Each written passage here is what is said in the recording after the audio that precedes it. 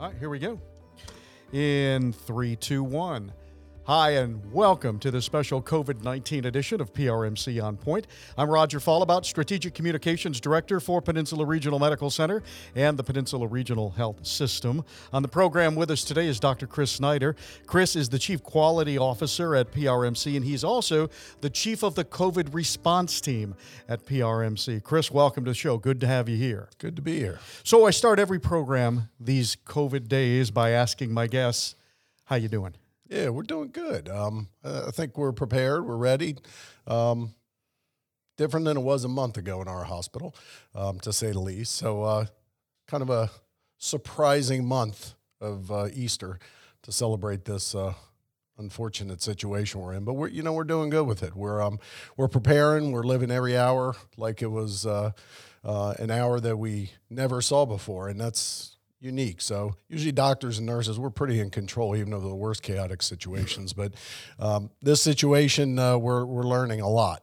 So, and I can't tell you what I've learned in the last 4 weeks. It's unbelievable. I heard you describe it one time as being a first-year med student again and trying to figure out what was going on. It is. It's, the first time I took care of a heart failure patient, I had to learn from my resident, junior resident, students, and attendings. I've been in practice 25 years, and I've seen a fair amount of heart failure now, so I know what to do with heart failure when I see it. Typically when you hear hoofs of a horse, it's not a zebra. In this case, every day, every hour, every minute's a zebra, and it's really difficult for us to explain that as professionals who are exposed to know so much about this information. And COVID's just, it's a zebra.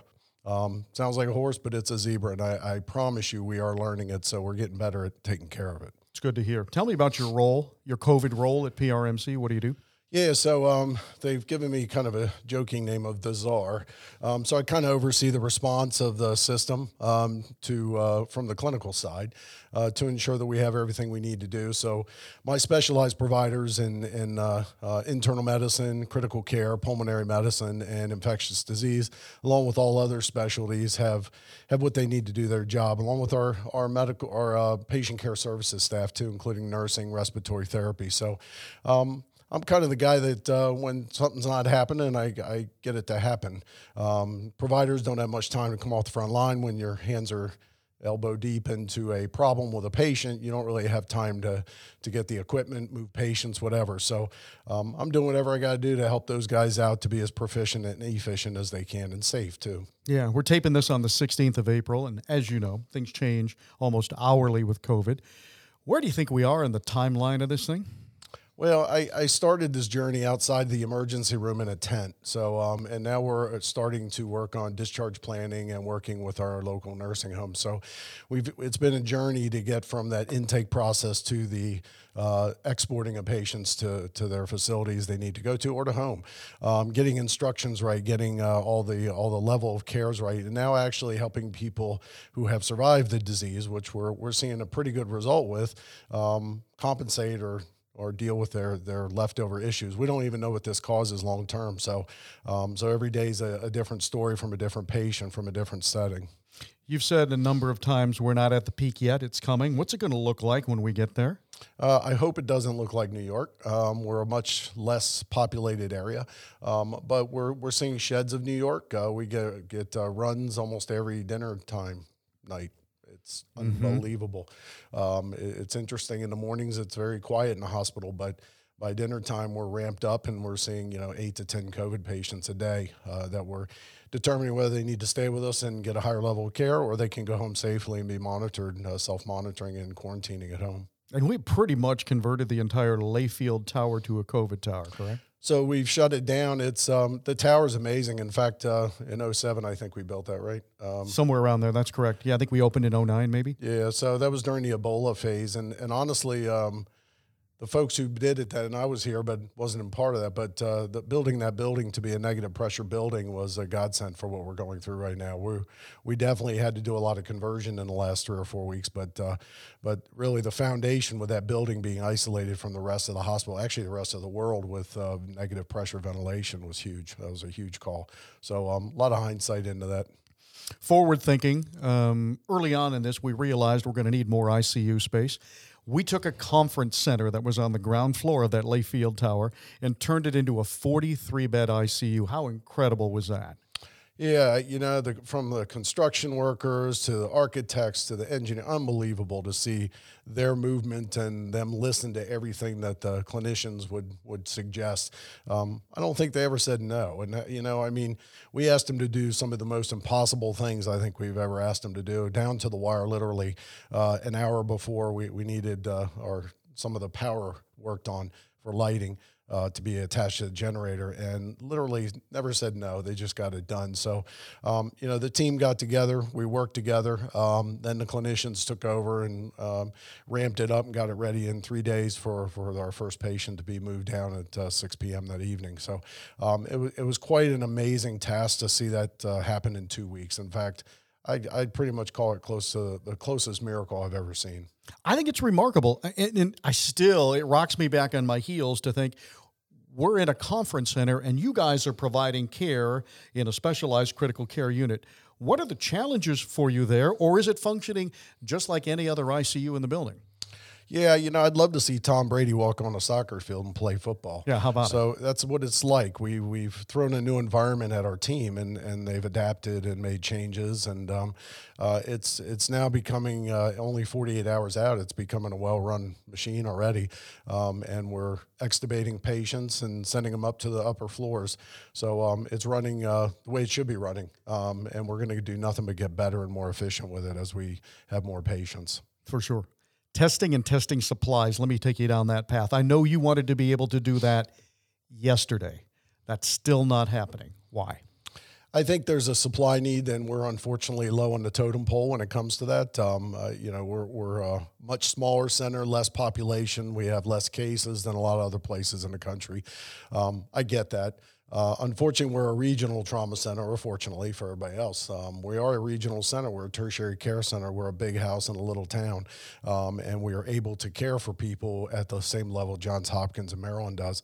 So, thinking of that, we have resources we need, and I know our CEO and board and everybody else on the upper levels of our staff are doing the best they can, but it's a challenge, and we're not alone. I mean, you look in New York, they're finally getting resources and starting to get a handle a little bit on what they're doing up there. We're trying to be proactive so we don't have a New York scenario, and that's really been a miraculous event. Also this week, Governor Hogan made it mandatory that if we're going out to retail places, we must have face masks on. We must have our faces covered. What do you think about that? That's outstanding. So overdue? I would have loved them to close the bridges 2 weeks ago. Yeah. Honestly, it's a challenge.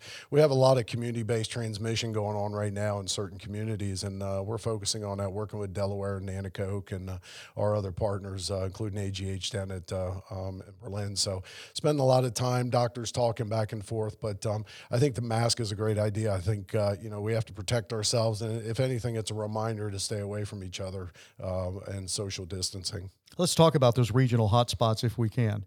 We're seeing a lot of COVID coming out of the poultry industry now, in the poultry houses, and also in the Haitian community. Mm-hmm. What's the reason behind that, in your opinion? Yeah, I think, the way they transport, unfortunately, a lot of them don't have the funds to own their own vehicles. So they're transporting in buses, in cars. They work very close to each other in their environment. I think there's a significant housing element that's playing that too, because they live in large houses. Many of them are poor and come from, third world countries. So they're trying to survive in the US of A, working for our poultry industry. And unfortunately, you may have anywhere from 5 to 10 folks in a 2 or 3 bedroom apartment. So that just weighs itself in for handing off this bug. The coronavirus loves tight quarters. It loves humans to share hand-to-hand contact. It's part of the way it spreads. So I think it's a big part of it. And we have isolated. We are working in depth with the health department, with all those industry leaders, and trying to make sure that we can focus on keeping these people safe. You and I have known each other for over 20 years now, and you've always been my wash your hands guy. Mm-hmm. Do you think it has taken COVID for people to finally get that message? Amen. Thank the Lord. Jimmy and I love bumping elbows. What's probably too close with Jimmy, though. He can tell him that. But it is. It's important. I mean, people don't realize the vector of illness comes from your hands when it comes to infectious disease. Again, the more we do that, my son's a pilot and he flies for Piedmont Airlines, and he's kind of been a little bit, I guess I've worn off on my kids with that, but he's amazed now, the airports, how clean they are and how people are taking their time in the restrooms coming out, washing their hands instead of running to without washing their hands. And I know that sounds like a small feat, but when you're witnessing these things happening right in front of your eyes and people social distancing and we're protecting ourselves from this unfortunate bug, it really does make you believe we've been preaching the right thing. It's good that everybody's catching up with healthcare when it comes to hand hygiene. Yeah, you mentioned bumping elbows. Are we done shaking hands? Is that over? Yeah, so shaking hands, it's a cordial way that we say hello. And I think it is something that we really have to consider. It's a cultural thing. There's many cultures that bow instead of shaking hands. What's going to be our future in this? Don't know. Yet to see. But right now, we're not shaking hands. Yeah, I'm assuming, though, that hand hygiene remains with us as we go forward regardless. What are some of the changes you're expecting for us in healthcare when we get through this? It's already happening. There's more communication online. There's less visits to the ER. The visits that are coming to the ER now are really sick. Again, the emergency room may have been overutilized in the past. In fact, we know it had been. Folks have difficulty getting access. They seem to be doing well now without it. Our volume of cases are going down for electives, and maybe we have a need to spread those electives out. I don't know. But healthcare is definitely changing. Some of us feel some of it's for the best because of the hand hygiene things and the focus on health and folks, again, using non-traveling capabilities. Our trauma's gone down. We're not driving as much. Curious to see what it does long-term with smoking, et cetera, because folks can't get their cigarettes. So don't know what the long-term effects are, but it's definitely changing what we're doing. You're a doc who had an internal medicine practice for a number of years. Talk to me about telemedicine. What do you think about that? Yeah, telemedicine's really kind of a neat, you guys we're doing telemedicine right now, aren't we? We are. Yeah. So I think we all have to adopt differently, and this is forcing us to move down that road a lot quicker.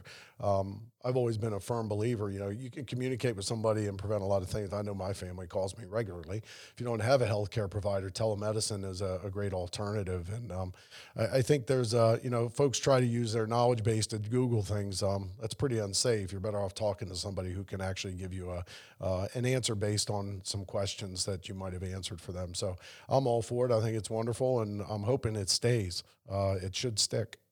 When we come into the hospital, we're checked for a number of things on the way in, routinely and regularly. Is COVID going to be one of those going forward? Yeah, absolutely. Flu is, polio. Think about all the other ones we look for in folks. I think COVID's definitely going to be one of these that is a ongoing and lifelong immunization at some point. We'll just wait to see what happens with it, but I don't think it's going anywhere. Let me get you out of here with this. How do we claw our way out of this thing, Chris? Clawing is exactly what we're doing. So I think just letting us kind of determine the standard pathways and sharing that knowledge across multiple facilities. I think it's really important as a community, medical community and a healthcare community, that we work together to design the best possible practices for COVID. The community will follow our lead. I'm just thrilled about the outcries for healthcare providers. And look, I'll tell you, I've been doing this 25 years, been around a lot of people who do this. This is not new for us, what we're doing right now. This is something we train for. This is something we've done all our lives. It's just about 10 times what we're used to seeing. So it is a bit overwhelming, but we're getting control of that. So as we get control of that, I see, healthcare evolving with this. I see community evolving with this, and I see the communication with patients evolving with this too. So we need to all learn together. We're making a fair amount of mistakes too, but that's how we learn. So we're correcting them as we go through. Wash your hands, wash your hands, wash your hands, right? Yeah, wash your hands, please. Chris, thanks for being with us. Appreciate it. Thanks, Roger. And that'll do it for this edition of PRMC On Point. As always, if you're looking for information around COVID-19, check out our website, peninsula.org. A lot of great local information there. On a national scope, the CDC website, cdc.gov, is a great location to find information about what's going on nationally. If you have questions or concerns about COVID-19, we hope you'll take advantage of our COVID-19 hotline. We're running that with the Wicomico County Health Department, 410-912-6889, 410-912-6889. For Chris, I am Roger, and we'll see you on the next edition of PRMC On Point.